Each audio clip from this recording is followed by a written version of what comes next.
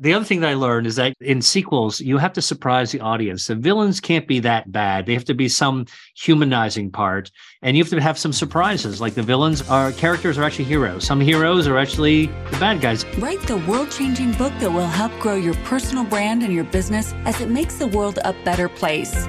Welcome to the Author's Corner, hosted by Robin Colucci. Every episode, we bring you some of the most successful authors, as well as other industry experts, to share some inspiration, motivation, tactical strategy, and fun. We'll also talk about the challenges and trends in the publishing industry. Don't get stuck in the idea phase. Join the Author's Corner today. Start writing the book you've dreamed about. Hello and welcome to the Author's Corner. I am your host, Robin Colucci, and today I am particularly excited to introduce to you one of my favorite people, not only a friend, but also a client. Dr. William W. Li, MD, is an internationally renowned physician, scientist, and the author of the New York Times bestseller, Eat to Beat Disease, the new science of how your body can heal itself. His groundbreaking work has led to the development of more than 30 new medical treatments and impacts care for more than 70 diseases, including cancer, diabetes, blindness, heart disease, and obesity.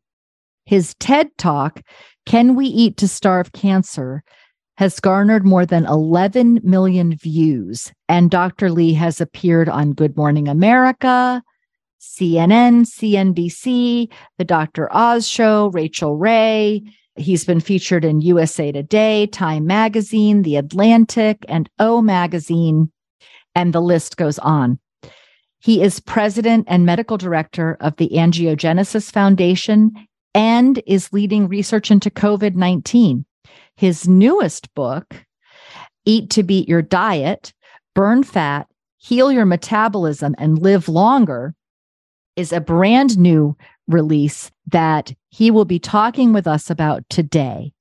And not only are you going to get some fantastic tips on how you can eat to beat your diet and get rid of harmful body fat and support your metabolism, but you also are going to learn some critical lessons that Dr. Li learned in his process of formulating his sequel. This book is the sequel to his New York Times bestseller, Eat to Beat Disease. And he'll be talking specifically about what were some of the very particular things that he needed to think about as he was writing book 2 that's following on the heels of a New York Times bestseller.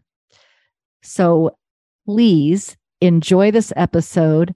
Get yourself a nice cup of health-promoting tea and enjoy. So, Dr. William Li, welcome to the Author's Corner. Thank you, Robin. It's a pleasure to be on. Well, it's such a treat to have you on. And this is such an exciting time because you are this week launching the sequel to your New York Times bestseller, Eat to Beat Disease, Eat to Beat Your Diet. So I would just like to dive right in and have you share with our listeners a little bit about the book. And then I want to get into a little bit of how it actually came about. But first, just tell us, what is this book, Eat to Beat Your Diet? What do you mean by this? Yeah, well, I mean, though, it has the word diet in the title. It's a little bit of a trick title. It's not a diet book.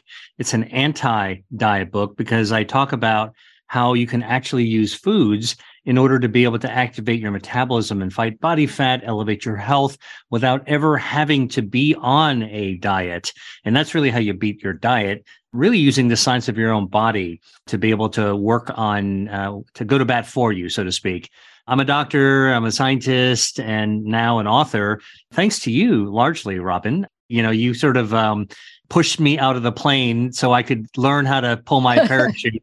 And have to thank you for that. But listen, the whole idea of writing a sequel to a successful first book, and I had no idea it was going to be successful, to be honest with you, is really because there's more story to tell. In my first book, I talked about how when it comes to food and health, it's not just about the food, it's about how your body responds to how you feed it. And the overwhelming response that I got from my readers and my agent and my publisher was really people wanted to hear more. And not only was there more to tell, but research that I do and that is going on in this field has been cruising forward and revealing, pulling the cloak back on so many exciting new concepts that say, it's not just about beating disease, it's actually about building your health. And when it comes to your health, actually a common denominator of your health is really having a great metabolism. And so really the sequel to my first book is kind of like Empire Strikes Back. It's a sequel to Star Wars. Just when you thought you blew up the Death Star, rebuilding it again, and there's a bigger enemy. And now we have to figure out like what the new adventure is. The new adventure is really that we can actually bolster our metabolism, because so much of what we thought we knew about metabolism is frankly wrong. And even doctors and nutritionists get it wrong. And so that's part of the story to tell. Same heroes, new villain, bigger set of obstacles, but a bigger payoff as well. So that's what the book is all about. I hope people like it. Yeah. Can I ask you a little bit more detail about this? Because a couple of things that occurred to me is, when you were talking about a new villain, who would you name as the villain in this particular tale? Well, the villain actually is cast in this particular sequel as body fat, not obesity, not diabetes, but really the fact that, and not just body fat, actually the wrong kind of body fat and too much of it. And I think that so many villains in fiction, the truly complex stories say that the villain is not only villainous, but they have an origin story. There's a point of view in which they're not necessarily so bad. And in this book, what I introduce is the fact that body fat is not necessarily your villain. In fact, fat is very much keeps you alive. It's an organ. And it's among the jaw droppers that I actually kind of spool out at the very beginning of the first part of my book is that, and we can talk about really sort of the construction of how to actually introduce concepts within a book. And you and I know exactly how this came about because you were involved with helping me formulate it. But the villain is fat, but only when it's in excess. And in fact, fat as conceived, that you and I had many brainstorm sessions about, is found in babies. Every beautiful, wonderful baby is chubby and pudgy, and it's got rolls of fat around under their chin, around their belly, around their legs. They look like balloon animals that you actually twist. Right. And in fact, the thing that I write about that is so true, and I've actually used this line in some of the interviews I've done about body fat, is that we've gotten used to this. And so fat is something that's wonderful in a particular context, because if you actually saw a baby that had chiseled cheekbones and, model thin legs, you'd think that there's something really, really wrong with this picture and with that baby's health, and you'd actually be correct.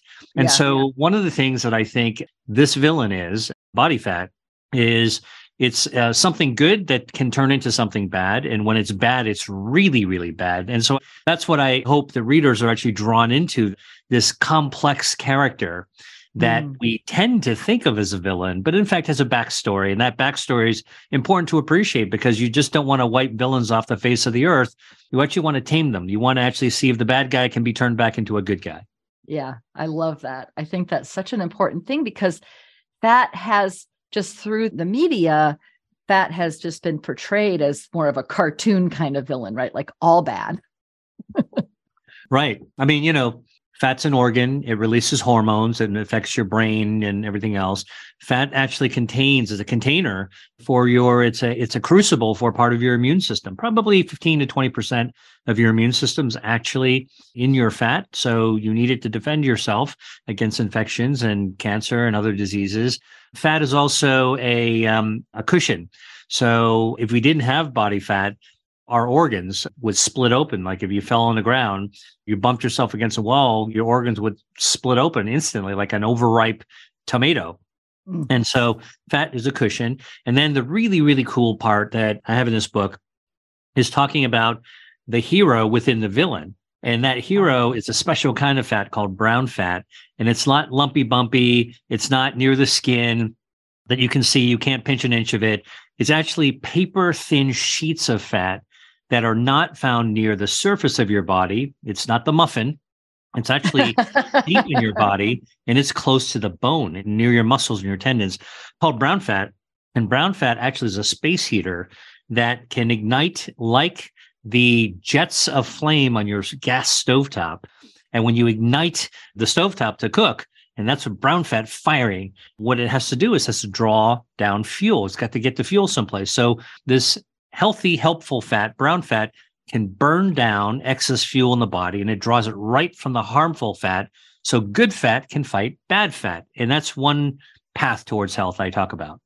Yeah, that's so exciting. And that reminds me, so I just have to bring up, because one of my favorite things in your book, and it was also one of my favorite things in Eat to Beat Disease, is you have this wonderful list of foods, right? So in Eat to Beat Disease, you had this wonderful list of disease-fighting, health-promoting foods that support your 5 health defenses.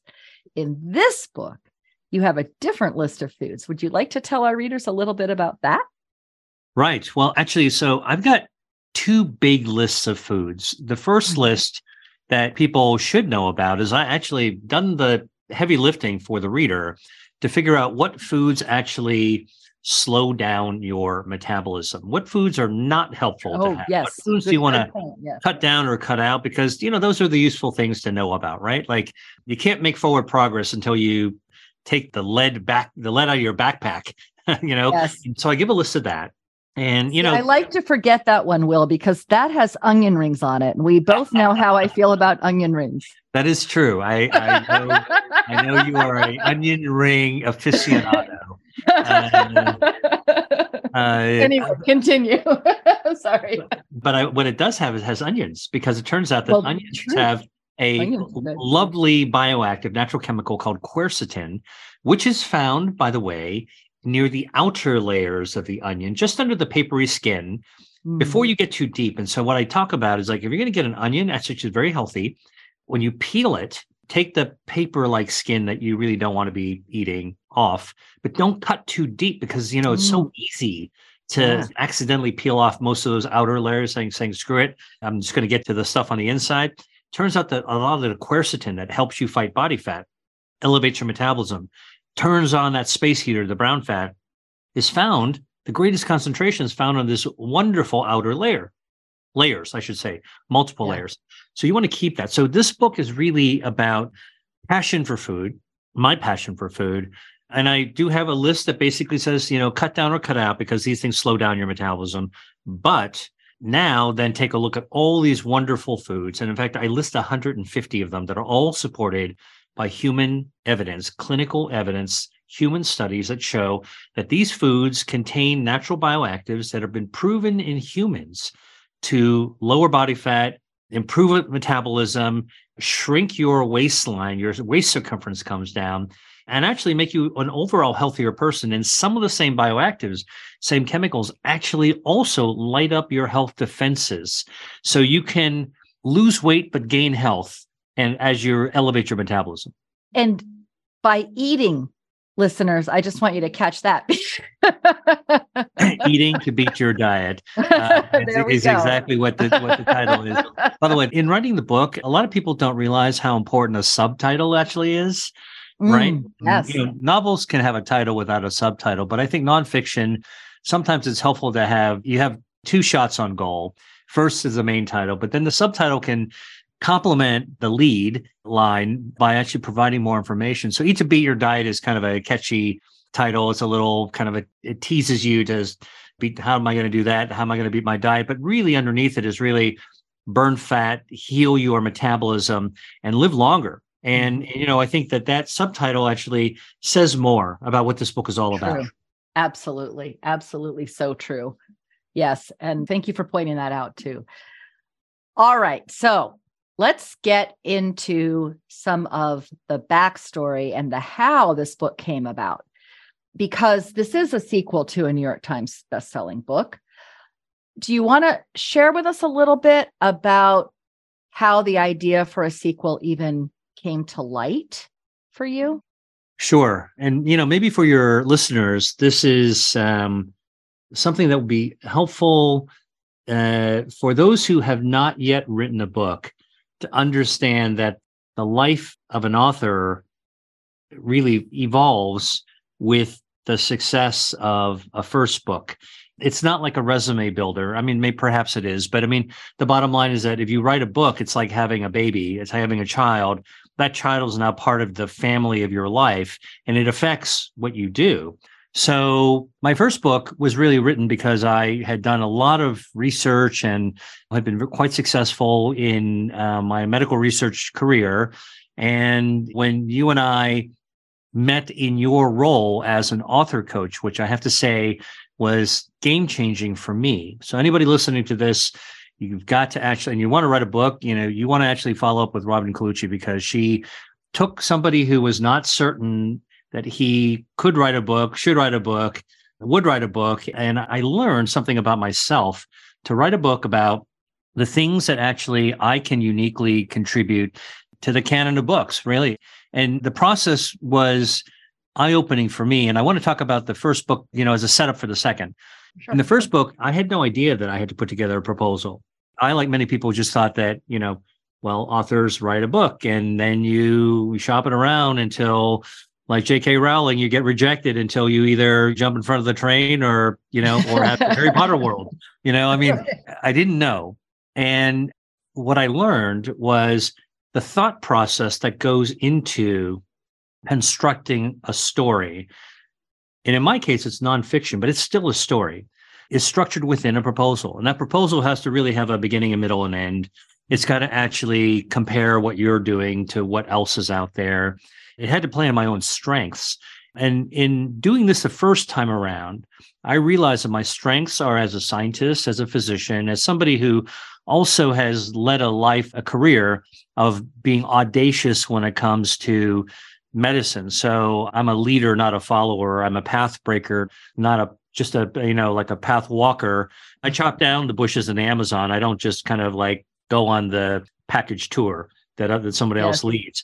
And we wrote Eat to Beat Disease. I wrote it, but, had your help and the help of many, many other people. I think that's another thing that I realized from my first book is that a well-constructed story narrative or nonfiction, having a beginning, middle, and end, has an author, somebody who's doing the keystrokes, or in the old days would be pen strokes, really still benefits dramatically from actually having a team.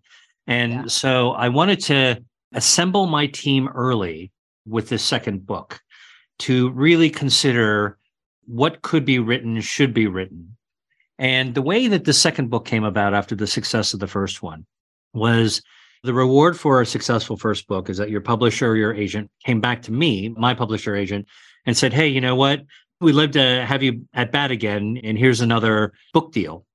What a gift that is, right? I mean, to get one book deal, to have one agent, is an amazing thing, to have one publisher, but to really have that circle around again, I have to tell you, it gave me a moment of anxiety because I knew how much work went into writing the first one. Right. And one of the first things I did for you in the audience is I went and called my author coach, Robin Colucci. And I basically said, look, I have the opportunity to write another book. What am I going to do? And it's not the lack of confidence. It was really the lack of clarity. Mm-hmm. And I think that for writing a second book, the first thing I needed to have was clarity. Here's what I knew. I knew my publisher wanted me to write a diet book. I knew they wanted me to write a weight loss book, or they wanted me to write a cookbook. And I also had the clarity, the self-knowledge that I didn't want to do any of those things. So I felt like I was in the ultimate conundrum, right? I have a successful first book. My agent comes back to say, we want you to write a book that I really didn't want to write. Right. In fact, I hate diet books. In fact, I think I told you that, Yes, you did. And in fact, in this new book, in the introduction, I write exactly that. Exactly. You tell the reader right away too. If nothing else, very candid about this right at the get-go. But that's part of the process. Mm-hmm. I had to confront the thing I didn't want to do before I could find the thing that I did want to do. It's going to be different for different authors, but I can tell you, for me, to do the second book, I had to first decide what I didn't want to do. And it took a bit of courage, I have to say, to push back against the publisher, who offered a handsome deal, and my agent, who always has my back. But commercially, my agent's instincts are always really good. And I thought, but I really don't want to do that. And by the way, I kind of also felt that I needed to examine why I wanted to write a second book. I didn't need to please my mommy, Right. And that's really important. I Yeah. think for an author, why do you want to do this? Like wrote one book. I was very happy. I think you and I talked about this after I saw the first hardbound copy of my first book, Eat to Beat Disease. This was before it became a New York Times bestseller. And I was just so pleased to see the product of all this hard work. I think another thing that I realized as a first-time author back then was, you see this book. I didn't jump up and down for joy like, oh my God, here it is. I looked at this. I'm like, wow, this is the result of all that hard work. Okay. Yeah. And, it was really, I was proud of the amount of work, but to this day, when I look at my first book, Eat to Beat Disease, I respect all the work that went into it and the tremendous effort that everyone, including you, Robin, and the important role you played in helping to coach me along the way from formulating the ideas to structuring to really serving as my gut check copy editor, finisher and brick wall to bounce ideas off of, occasionally life coach, Right. maybe once or twice therapist Right. along the way. I remember one time I called you up and I'm like, man, I know you don't have a couch in front of you, but I got to lie down in front of one and how frustrated I am.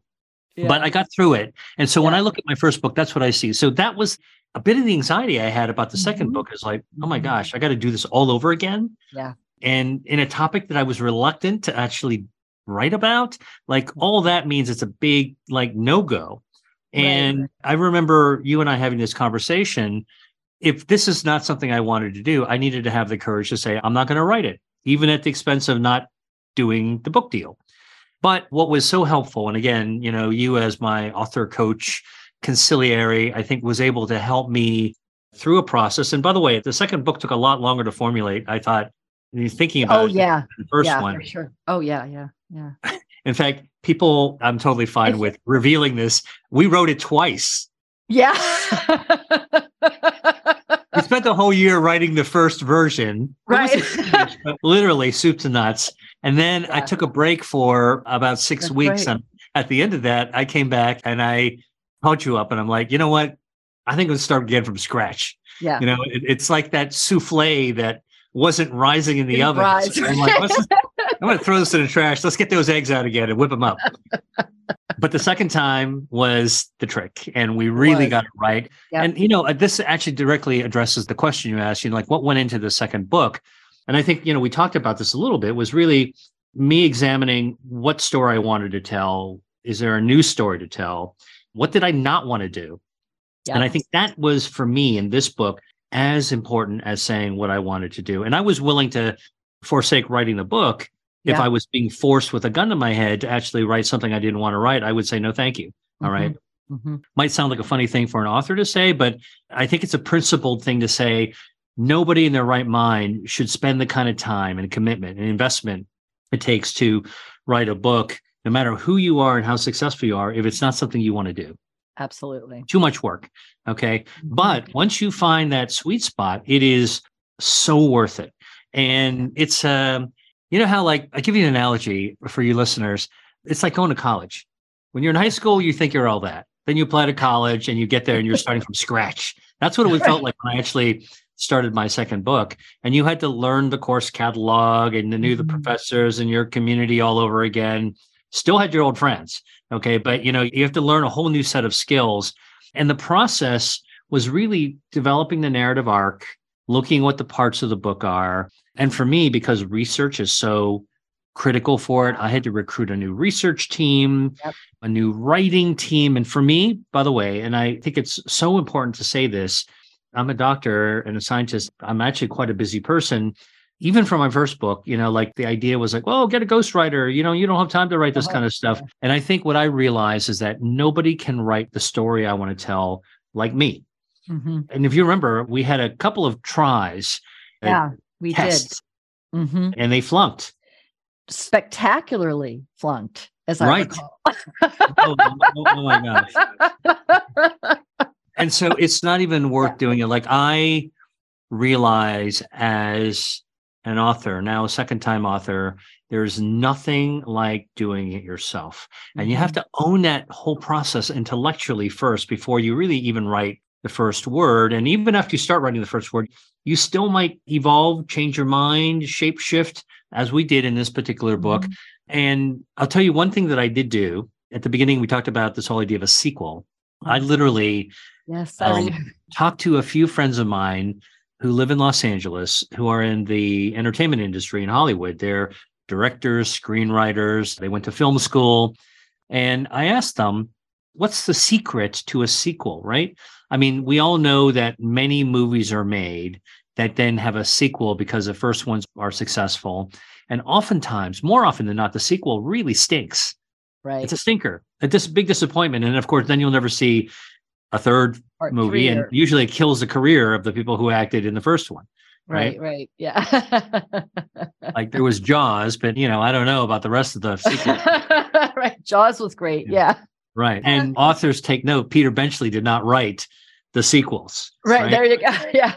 So if you are in the driver's seat as an author, you have to really be able to understand the sequel. So that's what I wanted to know. And, it was so interesting. My Hollywood friends told me, actually there is kind of a method to the madness of sequels that, a lot of people in Hollywood have figured out. You have to take a look at the success factors of the first story, break them down. And usually there's a hero, a protagonist that faces some obstacle or challenge. And for whatever reason, there's some magic to the first story that makes people go, wow, that was amazing. Whether it's Harry Potter, Indiana Jones, the Corleone family and the Godfather, Han Solo and Luke Skywalker, whatever it is, certain, I guess, Maverick, in Top Gun, whatever it is, there's something that makes people cheer and want to see more. So in the sequel, what I learned is that, you have to give people what they want from the best elements of the first story. And you got to see them right away. The reader has to actually recognize those heroes that they love so much from the first book immediately in the second book. Mm-hmm. And then what you have to do is to start them off in some new adventure that seems fresh. And then you have to give them an enemy, an obstacle, a villain that's much bigger than the villain of the first one. So, like Star Wars, the first villain was Darth Vader. In Empire Strikes Back, that was the evil emperor, like even the His OG boss. of the Dark Side, right? And the Death Star was back, but there were new villains and there were new people, new characters. There's all the different characters that were brand new. And so you have to introduce new characters. And that's what I did in this book as well. I literally had I went to Staples and I bought, one of those giant Post-it pads, and I bought a box of Sharpies. I remember that too, yeah. and I remember I had we were on a FaceTime and I was in my backyard. Huge diagram. With these diagrams of Act 1, Act 2, Act 3. Where are the heroes? What's the villain? Yeah. And then the through line that has to take them through it. And the other thing that I learned is that, in sequels, you have to surprise the audience. The villains can't be that bad. They have to be some humanizing part. And you have to have some surprises. Like the villains are actually, some people you think are villains, characters are actually heroes. Some heroes are actually the bad guys. And like in Star Wars, are Luke is going to the dark side and Darth Vader is, I am your father. Like, oh my gosh, truly? Or one of the most famous sequels of all times, The Godfather Part 2, right? Fredo set up the hit for Michael Corleone. Yeah. And Michael Corleone kills his brother. Like, oh my gosh. Right. Those are the kind of the table turners, the jaw dropper parts that need to be in a sequel. So I put that in this book. So it was really thought out, mapped to be a sequel. By the way, for anyone listening, I write about health and wellness. I write about research and medicine. And yet here I am talking about the strategies of Hollywood and sequel design.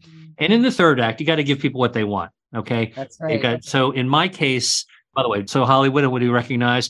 Star Wars at the third act, you got the Death Star. They're flying down the little pike again. And now they got to drop the little missile down the hole and the Death Star blows up and everybody stands up and cheers and they can't wait for the third movie to come out. Right. And The Godfather at the very end, all of a sudden you get the same quick, back to back Corleone family knocks out all the enemies and they get back together again. So that's what I had to do, is sort of in the third act of this book. And I suppose maybe that's something I really learned the second time around, is that in fact, there really is this stagecraft in telling a story, fiction or nonfiction, that you need to be able to help the reader, make it easy for the reader to enjoy. Yes. And look forward to. and take them through. And so the third act for me, I give people a plan, just like I did in my first book. I give people tips, life tips in this life book. And by the way, the one thing I did do, the second book that I didn't do in the first one, because I don't know, I would say as a first-time author, I was tentative, I was conservative, I'm a naturally conservative guy in some respects, private. But in this particular book, I started to really share more of myself. I think we're in a more authenticity-seeking environment anyway. So my third act, I actually wrote about one of my childhood heroes, Bruce Lee. Yes. I'm probably one of the few doctor scientists who write a book about metabolism that actually have a whole chapter about Bruce Lee. I think that's one of my favorite chapters of the book, actually. Well, I don't write about the history or the story. No, but how I wrote about what I got out of it. So this is, by the way, I think for your listeners as well, another thing that I got comfortable with in my second book, which is how do I plumb my own history, my own story a little bit more? How do I reach into my own well to find things that are very genuine, very authentic, very unique to apply to share with the reader? Because if I was a reader, I would want an author to take me on their journey a little bit. And so I think that's the other thing that I think the second time around I learned as an author is that I'm not only the storyteller, I'm also an audience following along with it. And I have an unfair advantage compared to the reader, which is that I can actually tell more of that story. Yeah. And you lived it. And I think that was such an important addition to, be willing to share more about your own personal evolution and how you apply some of the principles, actually all of these principles, for example, that Bruce Lee embodied and taught, and how you applied them in your own life and how you can apply them to eating to beat your diet. I thought was, just really a great addition. Yeah. And, using the same kind of strategy map, I've now, even though it's only been a few months since I hit send to the manuscript, I'm already in the back of my mind clicking through the third of this, this trilogy, because I'm lucky. I actually got a 2-book deal. I have another one to deliver. And I now know enough about this narrative arc to really sort of think through what would I actually deliver. So one of the things that I did, by the way, that I think digital technology makes it easier to do. As I was writing and researching and putting my ideas down on the document, I would always see information that I thought was so fascinating, but not quite suitable for the particular project I'm working on now. Mm-hmm. So I went into the notes program. I work on a Mac, and I opened up a note document that I call book 3, next book. And anytime I saw something that might be useful for the next book, I just copied it and I put the link right in there. And so now I have this entire collection of links to stimulate my ideas, my creativity. Hopefully I'm going to go back to some of it for the next book. And so that's another thing that I think I learned as an author, just because of who I am. I'm seeing stuff all the time. Not everything's going to go into the first book. I remember you once called this put things into a slush pile. Yes. A slush pile. Yeah. The slush pile. In this particular case, what I'm actually doing is actually putting things in sort of future storage so that I could kind of, I'm paying it forward a little bit in order to be able to actually come back to something later. It may or may not pay off for me, but at least I know where to start. Absolutely. So, maybe the thing to think about, it's just, let me have you ask me the next question. There's so much that I learned in this second book. Well, I know. Is there something that's present for you? Go ahead and share it. Well, I think a lot of people underestimate the need for a team. And if I were coaching somebody who was doing a first book or a second book, I would say it's perfectly, a lot of people say, I got to write it myself. I want to feel like this is my book. I don't need anybody else involved. And I might have actually thought about that at the beginning at some point when I first set out to be an author. But I think I quickly realized that having a team is really useful. To formulate a proposal, it's very important to have somebody who understands the structure of that proposal. If this isn't what you do for a living, don't think that you're going to know how to do this. And so there are professionals like you, Robin, who actually provided that framework so I could actually get through that process. Now, I didn't have to write a proposal for the sequel because the publisher actually had enough confidence in me for the first one. To some extent, that actually handicapped me because I didn't have as organized a way. I remember we talked about that Yeah. because we had done the proposal for the first book, we knew exactly where we were going when we started writing. You know, I would almost say it's so worth it to organize your thoughts in a proposal. Imagine those 3 acts, part one or 3 parts. Try to break things down into the narrative, map it all out. You know, if you're like me, you go to Staples, and I'm a visual person, and get your Sharpies and draw it out. You know, I remember you just reminded me of something from book 1 where before you would write the chapter, you would write a treatment for the chapter. Do you remember that? Yeah. Yeah. And actually, I did that for this too, because I talked to some screenwriters and they're like, yeah, you know, you got to find out where those surprises are. What is that paragraph that describes a moment that Darth Vader reveals that he is Luke's father? You know, like before you get in there and start doing the word crafting, you got to have to figure out, it's almost like a puzzle to put together. What are the pieces? And I really think it was so helpful for us to think about the narrative of this, but the construction of a proposal, back to the team, having somebody to help me with the proposal is critical. I think that in starting the writing process, an author coach sounds like, you know, maybe you can't do it by yourself, but that's not the case. What I found, an author coach actually, and you are my author coach, Robin, so I'm preaching to the choir, but sharing with your listeners. The author coach is your silent partner that only speaks to you. Your family won't know these conversations. Your best friends won't know these conversations. You probably don't even want to share them with your agent or your publisher. These are sort of the private thoughts with a partner of the project who was there sort of as your personal Yoda. And I'm not that big a Star Wars fan, to be honest with you. I'm using analogy a lot because I think everybody resonates with that, to really be able to actually help walk that path along with you. And then I think what I've learned, my team was, I wrote every word, but that was done with kind of a brain trust of people that I worked with to formulate the general structure of what it was I was actually going to do. Yeah. That team, which wound up being somebody who could help me edit on a short-term, quick turnaround basis. And then I believe that was my role, right? That was your role. Okay, so for anybody listening to this, Robin, I got it first. Robin wears many, many hats. I needed less coaching and figuring, you know, like where. Once you're writing, right? We were just, Yeah, there's a whole other. Well, that's the thing. It's part of the team. Once you start writing, it's not to be underestimated. I mean, look, I had 2 shots on goal this time at doing this, and both worked for me, getting me to the manuscript side, to the writing part. But I can tell you that in both cases, when I submitted chapters or parts of the manuscript to the publisher, I have been very, very, I use we because I always think about the team that I brought into this. It makes you feel less lonely, but also it really properly credits the people that are involved with putting together a quality product out.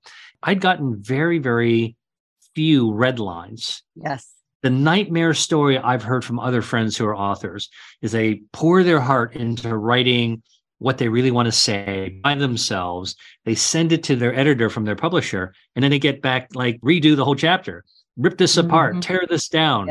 And that would have killed me, honestly.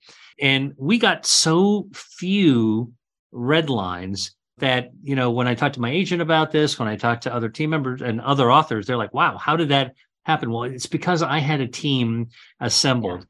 I had a copy editor, a sounding board. I had somebody who played the role of an embellisher. Embellishment really means another layer of reading before I finally turn to the chapter to just help me think through. Are there some turns of phrase? Are there some tiny little bits of organization? Is there a synonym I missed? Yeah. Is there an analogy that could actually be even better? And it's a suggester, not a writer. I mean, I wrote every word myself, but with this team, I was able to pull off something that I feel like was better than having me solo it, and certainly saved me the pain of having my editor at the publisher send back all these red lines, ripping it apart. So, okay, you'll never say this, so I want to share, because I remember there was one chapter in particular in Eat to Beat Disease that we got back that it was your agent or your editor said it was probably the best chapter they'd ever read. Yeah, but agent. Yeah. Well, but but listen, this means that, like, the analogy would be like if we were in a cooking competition, it wasn't a one-person show knocking off the fancy meal. Mm-hmm. I had a whole team of people that were helping me with prep and assistance at the same time. And so what we were able to do as a team, and I really want to say this, like, I had a team. I invested in a team. I had to put the time in to develop the relationships, do the research, have those conversations. And yeah, it also was a financial investment, but so worth it to be able to actually have a team with me. So I never felt alone. I always had co-pilots in the plane. I could leave the cockpit to go to the bathroom kind of thing without crashing the plane. And that's what actually has been my experience. I strongly recommend anybody who is thinking about this or who is in the process of it, get your team together. It's so absolutely worth it. And by the way, for me, I talked about the writing team, but I also had a research team, both books. These people read original research, analyzed it, synthesized it, summarized it, talked with me about it, pointed out nuances. Of course, I read the studies myself as well, but I can't write and read and research and critique, and like, it's just too much. And then so I needed to have part of my team there. And when people ask me, like, how did you pull this off? I say I wrote every single word, but it wasn't just me involved in this. I did have a team. Yeah. And boy, that research team, there's just no way we'd still be writing book one, probably, if you didn't have to. Well, yes. Well, and by the way, like for book two, I have to tell you, I had a phenomenal person who was helping me. And by the way, I think for other people who are like, how did I find my research team? I went to a local nutrition school and I reached out to faculty and I said, hey, do you know of any students, grad students, recent grads who are smart, sharp, and who want to actually get some experience doing something in the real world, which is writing a book written by a New York Times bestseller? And it was amazing. All the resumes that I got approached me. All the people said, I want to help. I want to help. I want to help. And so I actually was in the catbird seat being able to choose the best people. So for somebody who is intimidated by, like, well, how do I get a researcher? I mean, I think that even if you're writing about history or you're writing fantasy novel, I mean, there's probably something that you would like to have somebody help you research, because if you're especially in the middle of writing. And I found that, going to the local universities, writing a faculty member, which you can find their email online, and telling them what you're trying to do, being very honest about it. And I had a small budget, like, it's really honoraria to pay these students, but man, they got a great experience. And some of them were superstars. Yeah. Real superstars. Fantastic. Made my life so much easier on one hand, but I also say made the product a lot better of what I wrote. Right. And really, what a wonderful thing for their resume, as they're launching into their careers later on. So yeah.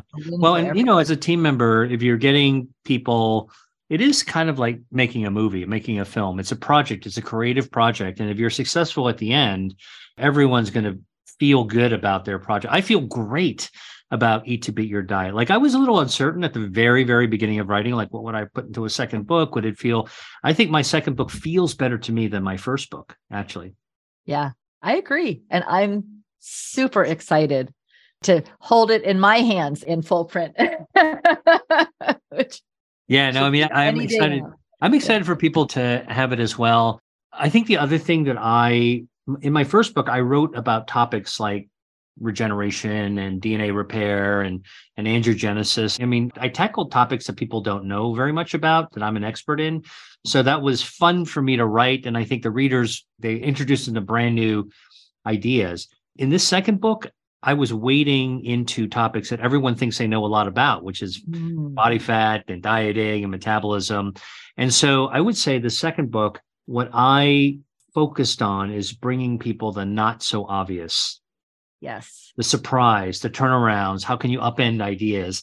And maybe that's another thing, to share with your readers is that, whatever it is that you want to communicate to somebody, it's not just what you want them to hear that you have to say, but think about what would give them shock and awe and delight if they read it because they thought they knew something about what you're writing about, and use those as hooks throughout the narrative. because that's how you keep people interested. This is a pretty big book, but I really try to, one thing I did this time that I didn't do the first book, I decided I would actually put some art into this book. So I went and found. That's right. Yes. Yes. I found engravings. I'm a little bit of a history geek myself and history of science. And so, when I read about metabolism, I went all the way back to like the 16th century and I dug out some engravings of, the first guy to study metabolism built a chair he could sit in and measure the food he was eating and then measure the poop that he had to figure out what the difference was. But I wanted, I described it, right? But what I really wanted to do was to show people what this looked like. So I went and got the woodcut print. Yeah. Way beyond, it's definitely in public domain, right? After all these hundreds of years. Right. Yeah, for sure. But then I actually got data, cutting edge data from medical research journals, including some photographs that most people would never have actually seen. Now, look, I'm a doctor, so I see this stuff. But for my readers, they're not going to have to see this, but I want them to see what I see. Yes. And so in that case, I went to the researchers. I wrote them a note by email. I wrote them an email, say, hey, this is who I am. This is what I'm doing with my book. I'm going to describe something. I would love it if I could actually share with my readers this image, this photograph, this data, this graph, this chart that you had in your paper. And you know what? Every single person was delighted, gave me permission, wished me great luck. Yeah. And in fact, they sent me the original photographs and the original data. Okay. And it was so awesome, like to get that kind of support as well. So in this book, I actually throw in the types of content other people don't have. I talk about, like history, another history geek thing that I did. I talked about the Silk Road. The most famous trading route in human history, connects Asia to the Mediterranean, two healthy cultures with healthy diets. And I basically coined this term Mediterranean, but I wanted to show the readers what I was talking about. So I went, and this one I did tremendous research on the Silk Road. And I went back and looked at old ancient maps of the Silk Road. Then I went to find an illustrator, a graphic designer who's really good at doing maps. And I asked her, if she's a friend of mine, actually, if she could draw me a fresh map of the Silk Road. I didn't know that was original for the book in that way. Now I'm learning something today. This is great. I didn't know you'd done that. So, like it's creative, right? So if you have, I love it. It's sort of like world building. They tell you to draw the map of the planet or the fantastical world that you're in. Alien world, where are the villages, where's the sea, where's the lake, where's the mountain. I drew it out for the readers so that as I'm explaining the Silk Road, they would understand. And I did the same thing, by the way, with people like Mediterranean diet or Asian diet. Well, Mediterranean diet, people think of like Italy and Greece and maybe Spain. Asian diet, people think of Chinese food, Japanese food, Italian food, Thai food, whatever the local restaurants that they're used to going to. But people have no idea that like there's 27 countries surrounding the Mediterranean Sea. Mm-hmm. So I had my illustrator draw me a map of the Mediterranean Sea, but specifically outline all the countries around it. So you can see that Tunisia and Egypt and Israel, all considered Mediterranean countries, right? Yes. Open your mind. Yeah. Like realize that this is a lot bigger. The world I'm sharing with you is a lot bigger than you thought. And China is Asia is like 40 some countries. So all those out. And I think that what I did this time is really just threw myself a little bit more into the creative craft of putting the story together. It took a year longer than I thought we set out for, but it was worth it. I was just going to say, but it's so worth it. And for you listeners, I can't thank Robin enough because she got me into this world. And then I thought, wow, I wrote one book. That's nice. That was a great experience. I definitely got a lot out of it. And Robin played a similar role all throughout for that one. The second round, I had an even better experience, better time. It was no less grueling, I have to say. Yeah. But that's just part of any kind of creative project you do. You have to, that you're doing something worthwhile when you get lost in it and you feel the traction is just pushing back at you and you've got to problem solve. And in fact, if it was that easy, I probably wouldn't be that happy with it. Yeah, right. Knowing you, that's true. But I think that's part of why your work is so excellent because you're suspicious if it feels too easy and you look deeper to see what you might be missing, which is I think it's paid off in spades in both books as well as other aspects. Well, I mean, and the thing is that I know, Robin, since I've also known other first-time authors and second-time authors who are working with you as well, just how it's not a formula that I've been talking about. It's a method. Mm-hmm. I know how successful that method is, not only now having written 2 books using that method that I largely learned from you and, made some of it my own. But I know that from other authors who've worked with you, that's also paid off for them very, very successfully as well. So this is actually, again, it's not a formula. Don't let anybody tell you it's a formula. It's really a method. And it's personalized to everyone's own situation, story, personality, project. It gets really specially crafted. I think that's something you're very gifted at, is really identifying the nuances of everyone that you're speaking with. And so I can't thank you enough for all the support I've gotten from you. And I can't wait to see this next book come out and realize it. By the way, this is just now because I'm in it. Like, it's going to be a bridge to the 3rd book. And so it's a trilogy, it'll be fun. All right. Thank you, first of all, for your very kind words. I am humbled and honored by everything that you've said. I'm going to take us, because I cannot believe how we have burned up so much time, but this has been so fun. I have one final signature question that I love to ask all of my guests, which is, what have I not asked you that you would love to answer? You've not asked me about the financial aspects of the writing. And I think that, honestly, for anybody who's serious about getting into an author's corner, it's worthwhile understanding what we go through. First of all, if you do the homework and create a proposal and you get an agent and you decide to do traditional publishing through one of the big 5 publishing houses, I don't know any other way of doing it. That happens to be my path, and I would recommend it to anybody. You get a bigger team. You get an advance from the publisher if they like what you're offering and what you're going to write. That advance, whether it's big or small, isn't something that you should go out and, buy a new car with. Right. Oh, yes. This is very important. Yes, this is great. Yeah. And I think in the author's corner where, we can actually talk about things with other authors and authors to be, what I would tell you is that, first, it's called an advance because a publisher expects to make it back with book sales, which means that they actually expect you to, as the author, to do your best to promote it, to get the word out about it, and to participate. You're not just the writer, you're not the scribe, you're also the face, you're the owner, you're the marketer of your book, and there's nothing to be ashamed of about that. But it's a very, very different process to market your book, to get behind your book, to promote your book. And there's nothing embarrassing about it. It's, like how parents are proud of their kids. And Right. You're really talking about the best parts of your kids to your community and community readers. But I would also say the financial aspect is, and you need to spend some of that advance, if you can, towards marketing your book. And it could be using things for publicity, public relations, maybe doing a press release, or, by the way, some easy things that do cost money. If you want to get a professional photographer to take author pictures, do it. You're going to need it for your book jacket. Have them take some more photographs that are going to be used when you go on a book tour, or if you're self-published in any event, you're going to go on social media. You want to be able to give a podcaster a picture for them to use. All those things cost money. You don't think about that at the beginning, but that's the best way to use your advance. And then, the team that we've been discussing, that's the investment as well, and well worth that investment. Dig deep, put your money wisely. Time is money, and success, begets success. And so I think that, like investing in your college education, it's definitely worth it if you choose your path wisely. And that's, I think, something for people to understand.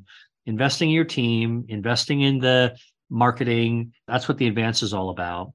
And then I would also say that another thing that I think is really important is that you're not going to get rich off of your book. Your book is a vehicle to really communicate your ideas. And your ideas have the potential to be the basis for new opportunities that you can do to further your career, get a new job, get promoted within your current job, start a company, do something new. Start a new business, start a new offering, create some new offerings that you've create some never new had. offerings. Yeah. No, I mean, I think that's how I think it's really wise for people to think about it as well. The method that we've been talking about on this episode is all about sort of what goes on, at least what I was sharing in the mind and the experience of a writer for me in the second book. And I was reflecting on my first book, but really there are some nuts and bolts that you haven't asked about that are important.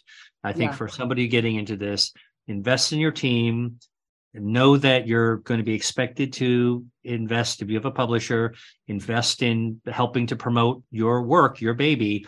And especially maybe it's even more important if you're self-publishing, that you're going to have to get out there and really promote yourself heavily.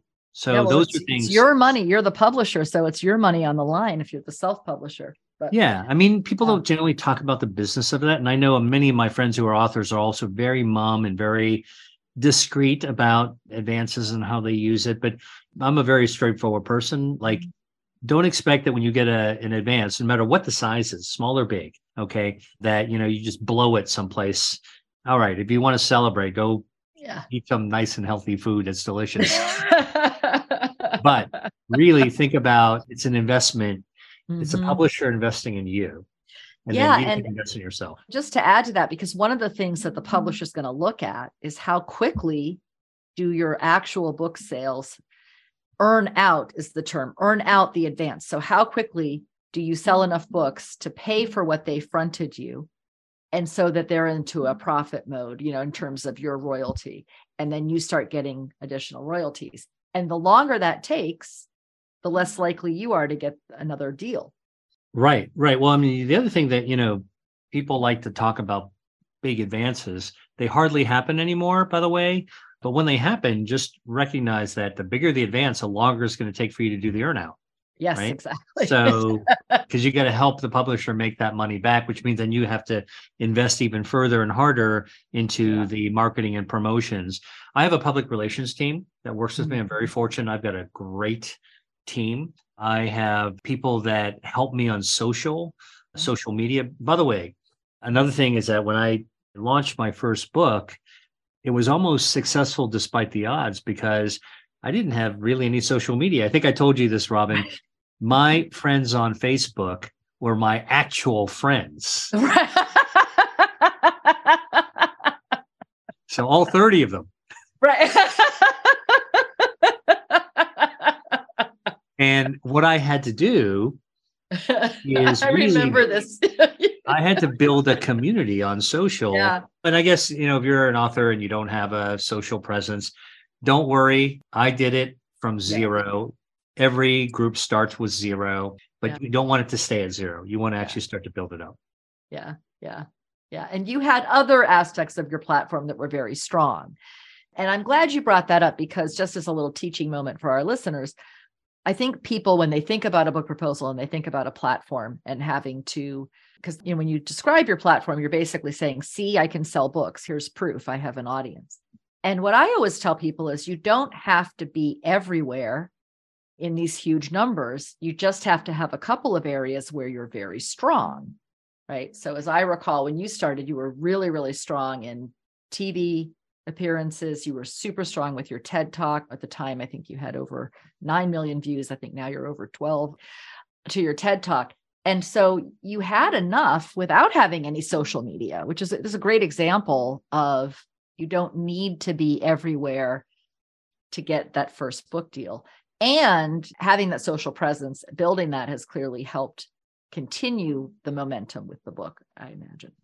Yeah. And honestly, if you're writing a nonfiction book that is based on your area of special expertise or special focus, where you have something unique to tell that people are interested in learning about, I would say be yourself, because even when you're done writing the book, and it's going to take quite an effort to write a book, once you're done, you stick with your knitting, stay in your own lane, keep being relevant, keep becoming the expert, keep pushing forward, because that's at the end of the day what's going to make you interesting. You don't want to just be regurgitating what you wrote, because by the time you turn in the manuscript, what you wrote is maybe brand new to the reader, But to you as the expert, it's something that you already knew. So just keep on plowing forward and staying as relevant as you possibly can. Well, this has been so chock full of insight and surprises and incredible information. I just want to take this moment to thank you for being with us today on the Author's Corner. Thank you very much, Robin. I'm happy to come back anytime to give more insights if it'd be useful for your audience. Terrific. Well, I'll hold you to that. Thank you for tuning in to another amazing episode of The Author's Corner. You're one step closer to writing the world-changing book you've dreamed about for years. To access today's show notes and other helpful resources, simply visit our website at theauthorscorner.com. A positive review would be appreciated. Until next time.